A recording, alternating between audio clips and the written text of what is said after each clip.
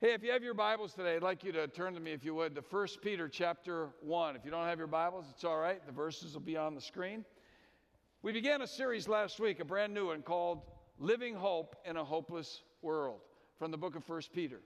Peter was writing to Christians who were living in a pre-Christian world. The world had not yet embraced Christ, didn't even know who he was for the most part.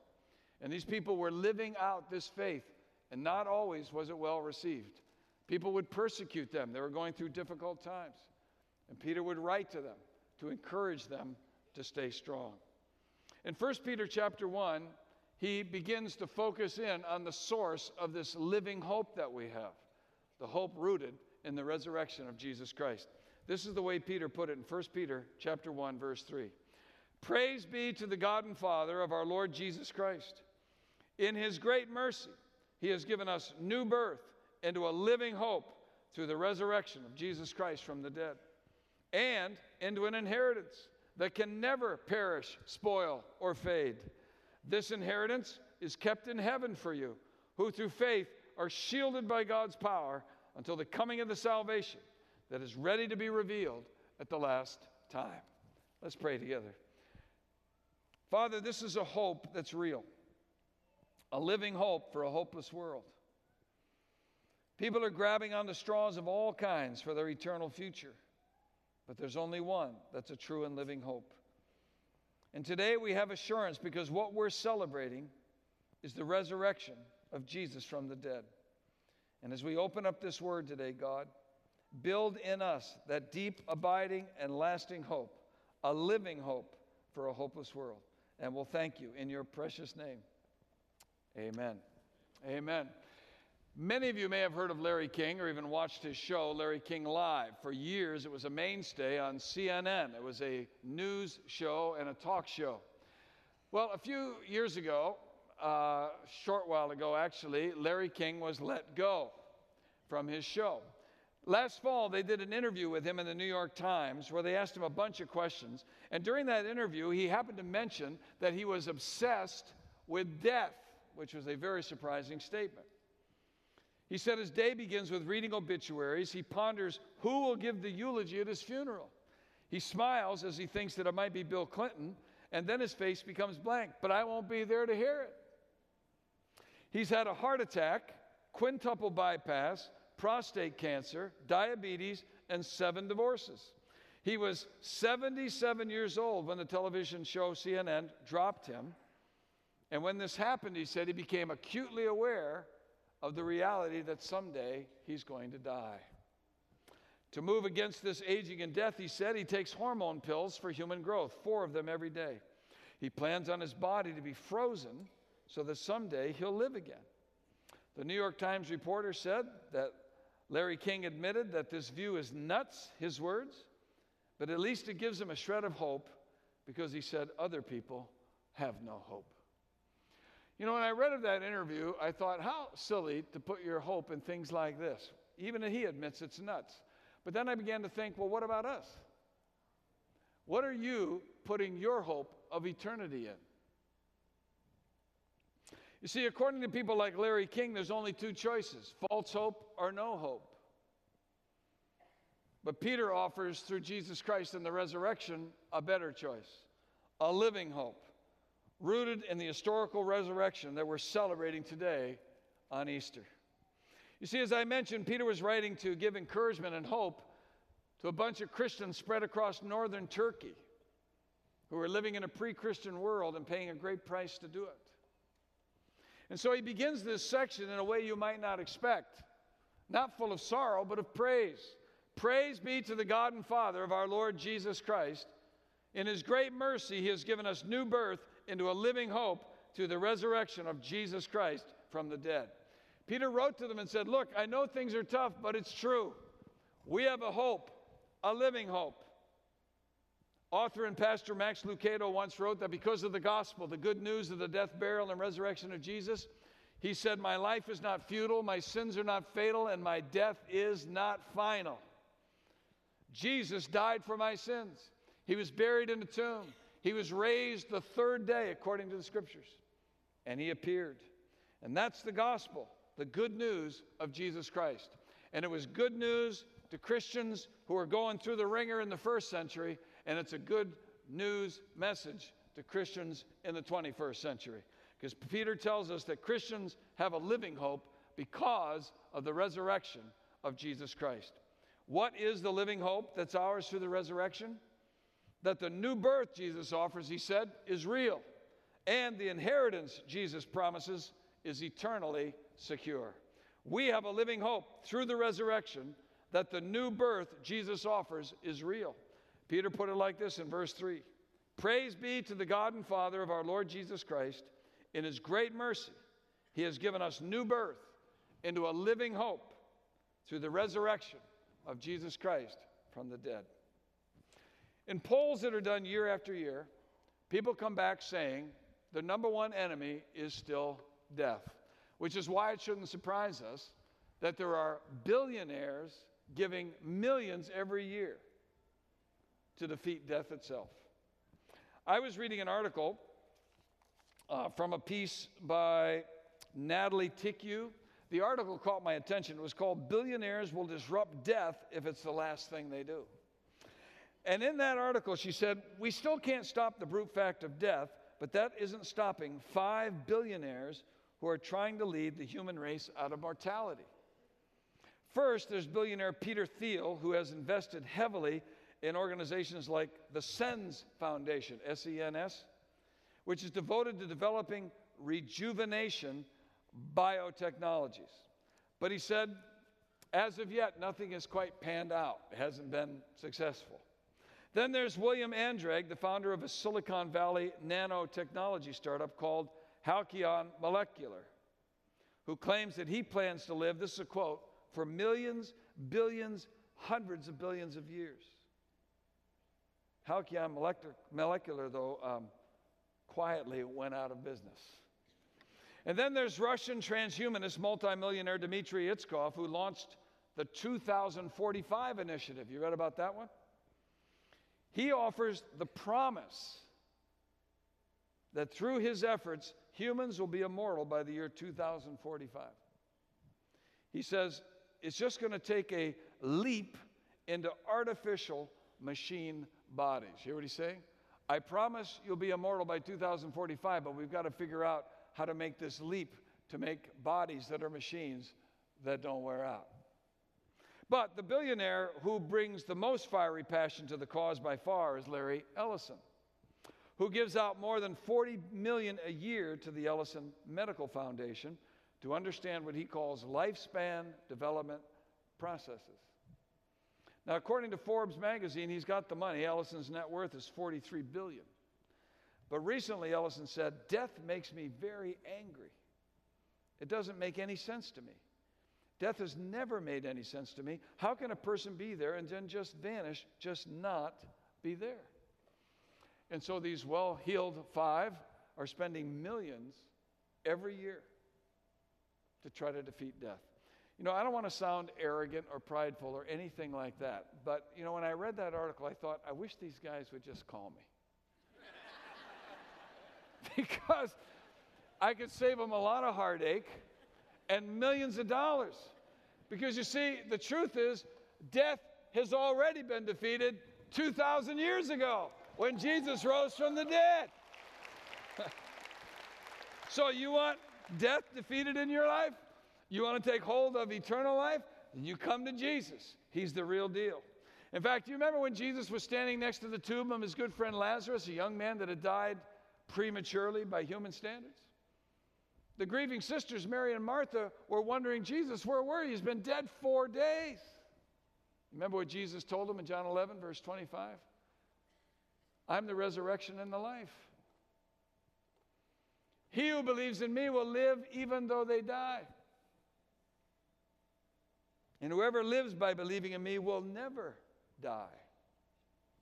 Do you believe this? You see, he told them, girls, look, I'm the resurrection. Yes, your brother's body died, but he's not dead. He lives. And more than that, those of you who believe in me, you're not going to die at all. Your body may die, but you never will. Death will never touch you because I'm the resurrection and the life. Then he said to them, do you believe this? Do you believe this? It always comes down to that, doesn't it? Do you believe? And they said to him, yes, Lord, we believe that you are the Christ, the Messiah, the Son of the living God, the promised one. Jesus said, you believe? Then I'll show you. Roll away the stone. Lazarus, come out. And the dead man walks out of the tomb alive.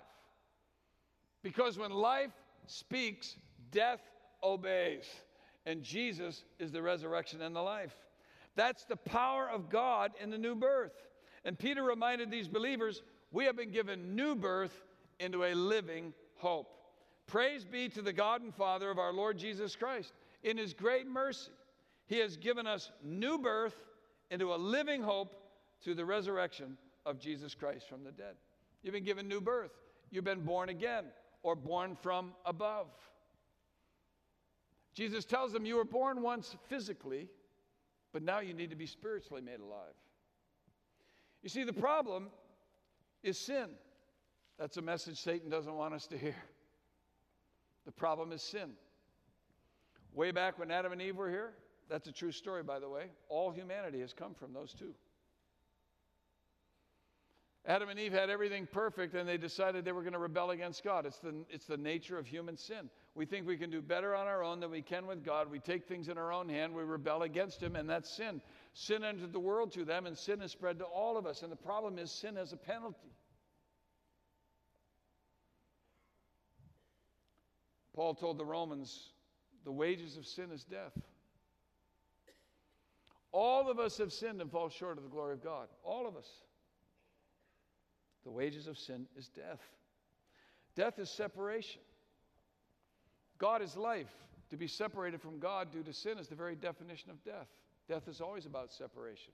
Physical death is our soul and spirit separating from our body. Spiritual death is the state we're living in right now, with sin in our life, separated from God. And if we die physically while we're still dead spiritually, we're going to die eternally. We're going to be put away from God, and we'll be eternally dead. But the good news is you don't have to die in your sins. Peter said we've been given new birth. You can be born again, spiritually made alive, and live forever with God.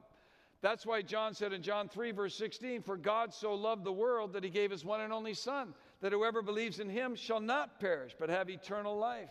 For God did not send his Son into the world to condemn the world, but to save the world through him. Whoever believes in him is not condemned, but whoever does not believe stands condemned already, because they've not believed in the name of God's one and only Son. So people try all kinds of things to deal with their sin problem. Some people are religious, and they think their religion will save them, but it won't. Some people are moral, and they think their morality will save them, but it won't. Some people go to church and read their Bible and get baptized and take communion, do all kinds of religious things, and they think it'll save them, but it won't. People try to be good, and they believe that's going to save them, but it won't. You remember in John chapter 3? Significant because a man by the name of Nicodemus came to see Jesus one night, and what's significant about it is this. Nicodemus was a very religious man, very sincere, very devout, very good, very moral. He taught the Bible. He was a Pharisee, a religious leader in Israel. He'd done everything religion told him to do. And he came to Jesus one night, empty inside, knowing something was missing, but he didn't know what. So he came to Jesus. Do you remember what Jesus told this good, religious, moral, righteous person who was walking with God the best he could in human righteousness? Nicodemus, I tell you, unless you are born again, you'll never see the kingdom of God. You'll never make it. And it stunned him. It stuns a lot of people to find that out. And he said, how can I go back into the womb and be born again? Jesus said, you don't have to do that. You've already been born once physically. Now what you need is a spiritual birth.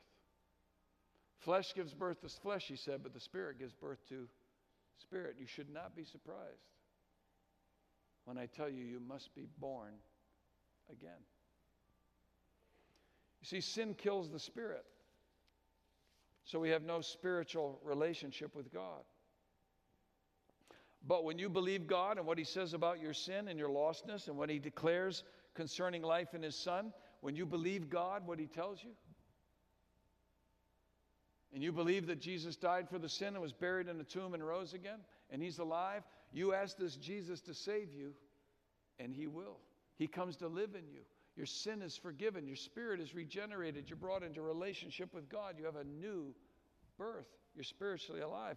That's why Peter wrote later in 1 Peter 1, verse 23, "For you have been born again, not of perishable seed, but of imperishable, through the living and enduring Word of God." See that? You believe what God said, and by that faith you've been saved. And the historical fact of the resurrection of Jesus guarantees that the new birth is real. That's why Paul, when he wrote the Corinthians church, he said in 1 Corinthians 15, verse 12, "If it's preached that Christ has been raised from the dead, how can some of you say there's no resurrection of the dead?" If there's no resurrection of the dead, then not even Christ has been raised. And if Christ has not been raised, our preaching is useless, and so is your faith. You want a worthless religion, try Christianity without a resurrection. More than that, we are then found to be false witnesses about God, for we've testified about God that he raised Christ from the dead, but he did not raise him, if in fact the dead are not raised. For if the dead are not raised, then Christ has not been raised either. And if Christ has not been raised, your faith is futile. You're still in your sins. Then those also who have fallen asleep in Christ are lost. People who die aren't alive, they're dead, they're lost.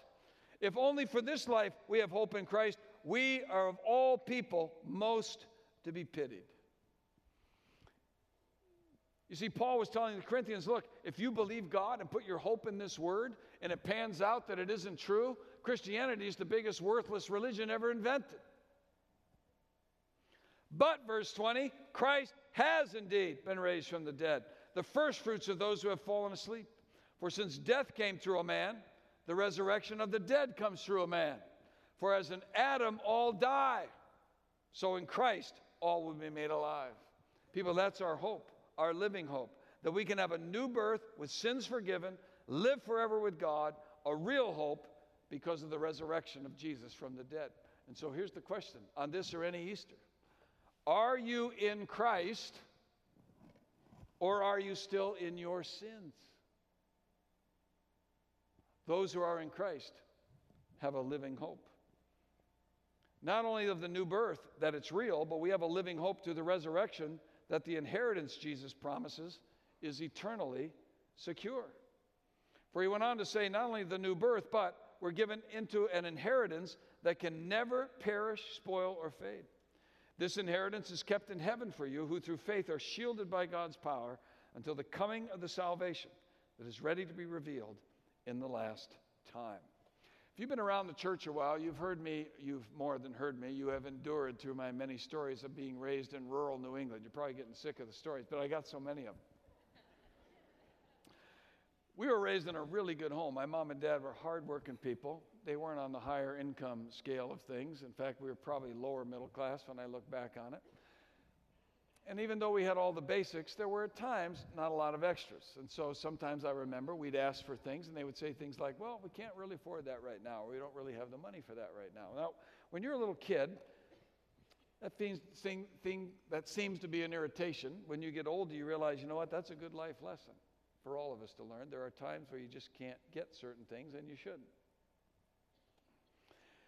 But as a kid, you don't think that way. So what I used to think about was, how am I going to get rich? And I used to have these dreams. Of a rich uncle in Massachusetts who was going to die and leave me his inheritance.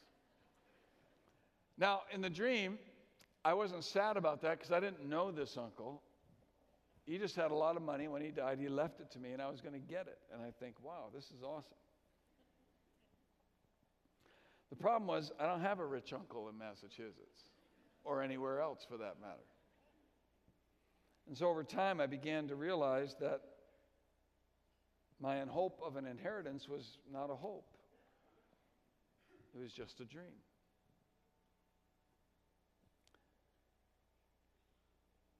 And then I became a Christian. I met Jesus. And I found out that in him, I have an inheritance that literally is out of this world. And what I learned was that what I'd hoped for is going to be even better than I imagined. But it isn't going to come from my rich uncle in Massachusetts that I don't have. It's going to come from my Father in heaven, who I do have. And Peter told these hurting believers, be encouraged. You may be losing everything on planet Earth, but God's got an inheritance for you that's going to make that pale by comparison. Peter told them that their inheritance is out of this world and eternally secure. He said in verse 4, into an inheritance that can never perish, spoil, or fade. This inheritance is kept in heaven for you, who through faith are shielded by God's power until the coming of the salvation that is ready to be revealed in the last time. I love the word inheritance here and the other words Peter uses, because in the original language, the people reading this, they would have known the full nuance of what he was saying. You see, the word inheritance that he used had to do with the inheritance that's yours by family connection. You know what that would have meant to them? God is your father. He's given you the inheritance. You have relationship with God. That's why you know this is secure. Your father's given this to you. And it's kept in heaven for you. What's significant about that word, it's written in the perfect tense, which reads something like this. You have it now, but the fullness of it you haven't seen or realized yet. But when you get there, you will. It's being held to be revealed until the last time. That's why Peter said, into an inheritance that can never perish, spoil, or fade. This inheritance is kept in heaven for you, who through faith are shielded by God's power until the coming of the salvation that's ready to be revealed in the last time. That shielded is really significant. It's written in the present passive, which means present you have it, but the passive is you can't do anything to affect it. You can't earn it, you can't keep it, you can't lose it. It has nothing to do with you. In fact, that's why he said it's kept by God's power through faith. Constantly guarded. Kept under a military guard are the literal words. God's power is, in response to your faith in him and in his word, continually guarding your salvation inheritance until Jesus comes and fully reveals the salvation that you have received by believing in him. And don't worry, when you get there, it'll be there. Because he said it'll never perish, it's incorruptible. It'll never spoil, it can't be defiled or contaminated, and it'll never fade. It will not diminish, it will not be used up, it'll not wear out. People, I know folks who've gotten an inheritance and they've blown through that thing already. They got nothing left. God said, you don't worry about that. The inheritance I got for you is going to last forever. It's going to last forever. It's kept, preserved, guarded in heaven for you. And when you believe, he said, you're included in Christ. And he gives you the fullness of himself in the person of the Holy Spirit, who is a deposit guaranteeing your inheritance. Ephesians 1, verse 13, and you also were included in Christ when you heard the message of truth, the gospel of your salvation. When you believed, you were marked in him with a seal, the promised Holy Spirit, who is a deposit, guaranteeing our inheritance until the redemption of those who are God's possession, to the praise of his glory. Folks, I don't want to make light of the fact that people go through some pretty tough times here on planet Earth. But you realize what Peter's writing to these people? You who are losing everything, you who are losing your families, losing your health, losing your finances, losing your marriage, even losing your life. I want you to know that you have an inheritance you're never going to lose. In fact, when Paul wrote about it to the Corinthian church, he said in 2 Corinthians 4, verse 16, therefore we do not lose heart. Though outwardly we are wasting away, yet inwardly we're being renewed day by day. For our light and momentary troubles are achieving for us an eternal glory that far outweighs them all. So we fix our eyes not on what is seen, the things in this life. We fix our eyes on the things that are unseen. Because the things that are seen are temporary, but the things that are unseen, they're eternal. Peter said, you can't know fully the magnitude of this salvation inheritance you've received. But I assure you, when you get there, you will not be disappointed. The resurrection is the proof. It's our assurance. It's what sets Christianity apart from every religion and approach to God. I was at the grocery store the other day. Put all my groceries up on the belt. I was in a little bit of a hurry.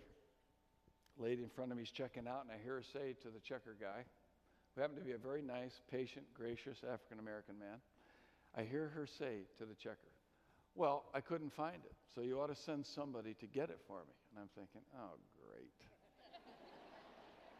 All the checkout lines, and I picked the one where she's going to do her shopping from the check stand. So while we were waiting patiently, I hear this lady strike up a conversation with the checker guy. And she says, can you believe what's going on in the world? The end has got to be near.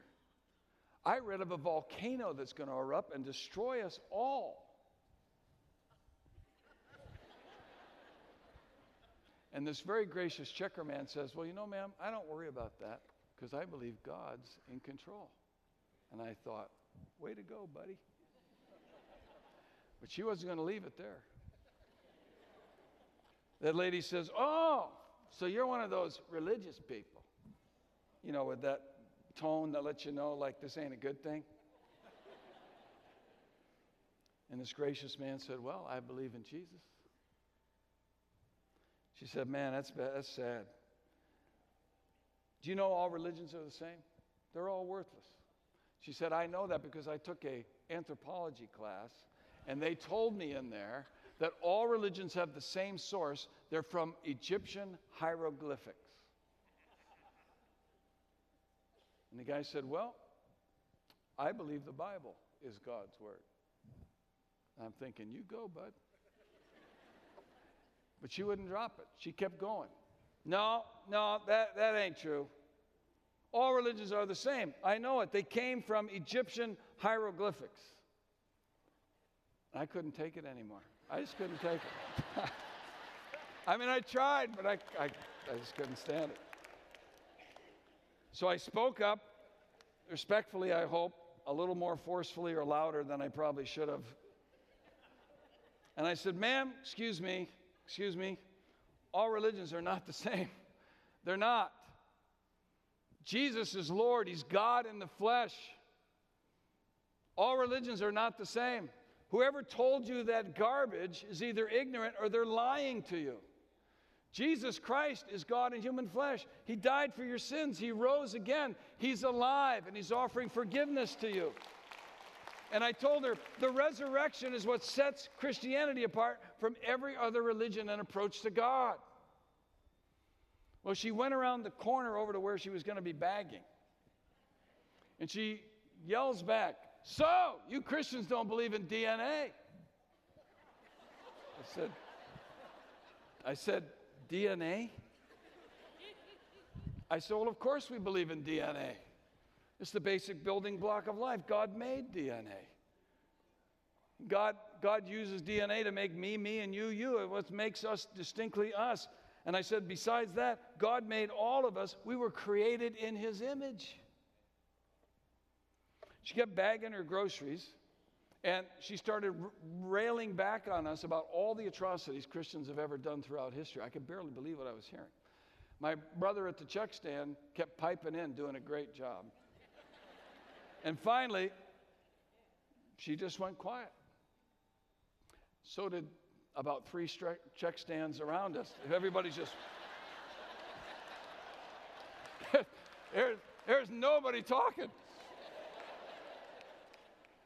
And I leaned over to the lady and I said, ma'am, I want you to know something. God loves you. He loves you. And that's why Jesus died for you, for your sins. He loves you. She wouldn't look at me. She didn't say anything. She just bagged her stuff and left. And I said to my brother at the check stand, I said, brother, we need to pray for this lady because she's lost. He said, yeah, she needs Jesus. You know, I don't blame that lady at all, because I was just like her once. I believed all that garbage too. They keep pumping down our throats as though we're supposed to believe this without ever questioning. People, all religions are not the same. They're not. And when people try to tell you that, don't believe it. Every Easter I share the truth that all religions of the world are false, except one. That's because all religions of the world except four are pure philosophy. They're invented by men. You can invent better religions than are out there. Of the four that aren't philosophy, they're based on the life and teaching of their founder. Judaism based on the life of Abraham. Buddhism based on the life of Siddhartha Gautama, the first Buddha. Islam based on the life of Muhammad. And Christianity on the life of Jesus. People, the facts are these. Abraham died about 2,000 years before Christ. He was buried in a cave at Machpelah next to his wife Sarah. His body's still in the tomb. Siddhartha Gautama died at about 80 years old on a pilgrimage into the Himalayas to find the truth. That ought to tell you something if you're following him. He died there. He's buried in the village of Kusinara. His body's still in the grave. Muhammad died June 8th, 632 AD, the age of 62. They buried him in a tomb at Medina in western Saudi Arabia, north of Mecca. His body's still in the tomb. Jesus Christ died on or about April 6, 30 AD, at the age of 33. He was buried in a tomb in Jerusalem, sealed with a stone and guarded by soldiers to keep his body in the grave. But all efforts failed. His body isn't there. And do you know why? Because sin couldn't hold him. Death couldn't defeat him.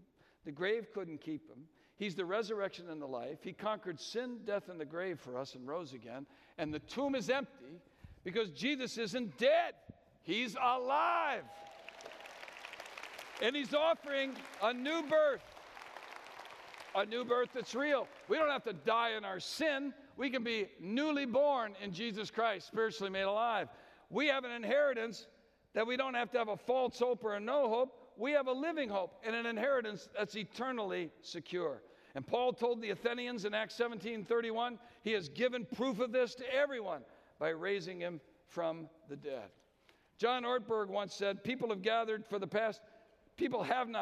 the past 2,000 years to say, the stock market has risen. It has risen indeed. They've not gathered to say the dollar has risen. It has risen indeed. Or the employment rate has risen, or the gross domestic product has risen, or General Motors has risen, or even that my 401k has risen. Here's the one hope, he said, that has held up human beings across every continent and culture for 2 millennia of difficult times, of poverty, disease, pain, hardship, and even death itself. Christ is risen. He is risen indeed. He's alive, and he's offering hope and new birth, forgiveness, and eternal life to those who believe. So people, what are you putting your eternity in? A false hope, no hope, or a living hope?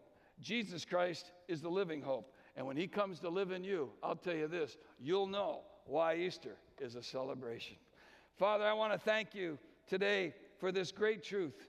Jesus Christ died for our sins, was buried, and rose again the third day. And he's alive today. And he's offering hope and forgiveness and eternal life to those who will believe and receive him. For by grace we are saved through faith, and this not of ourselves. It is the gift of God.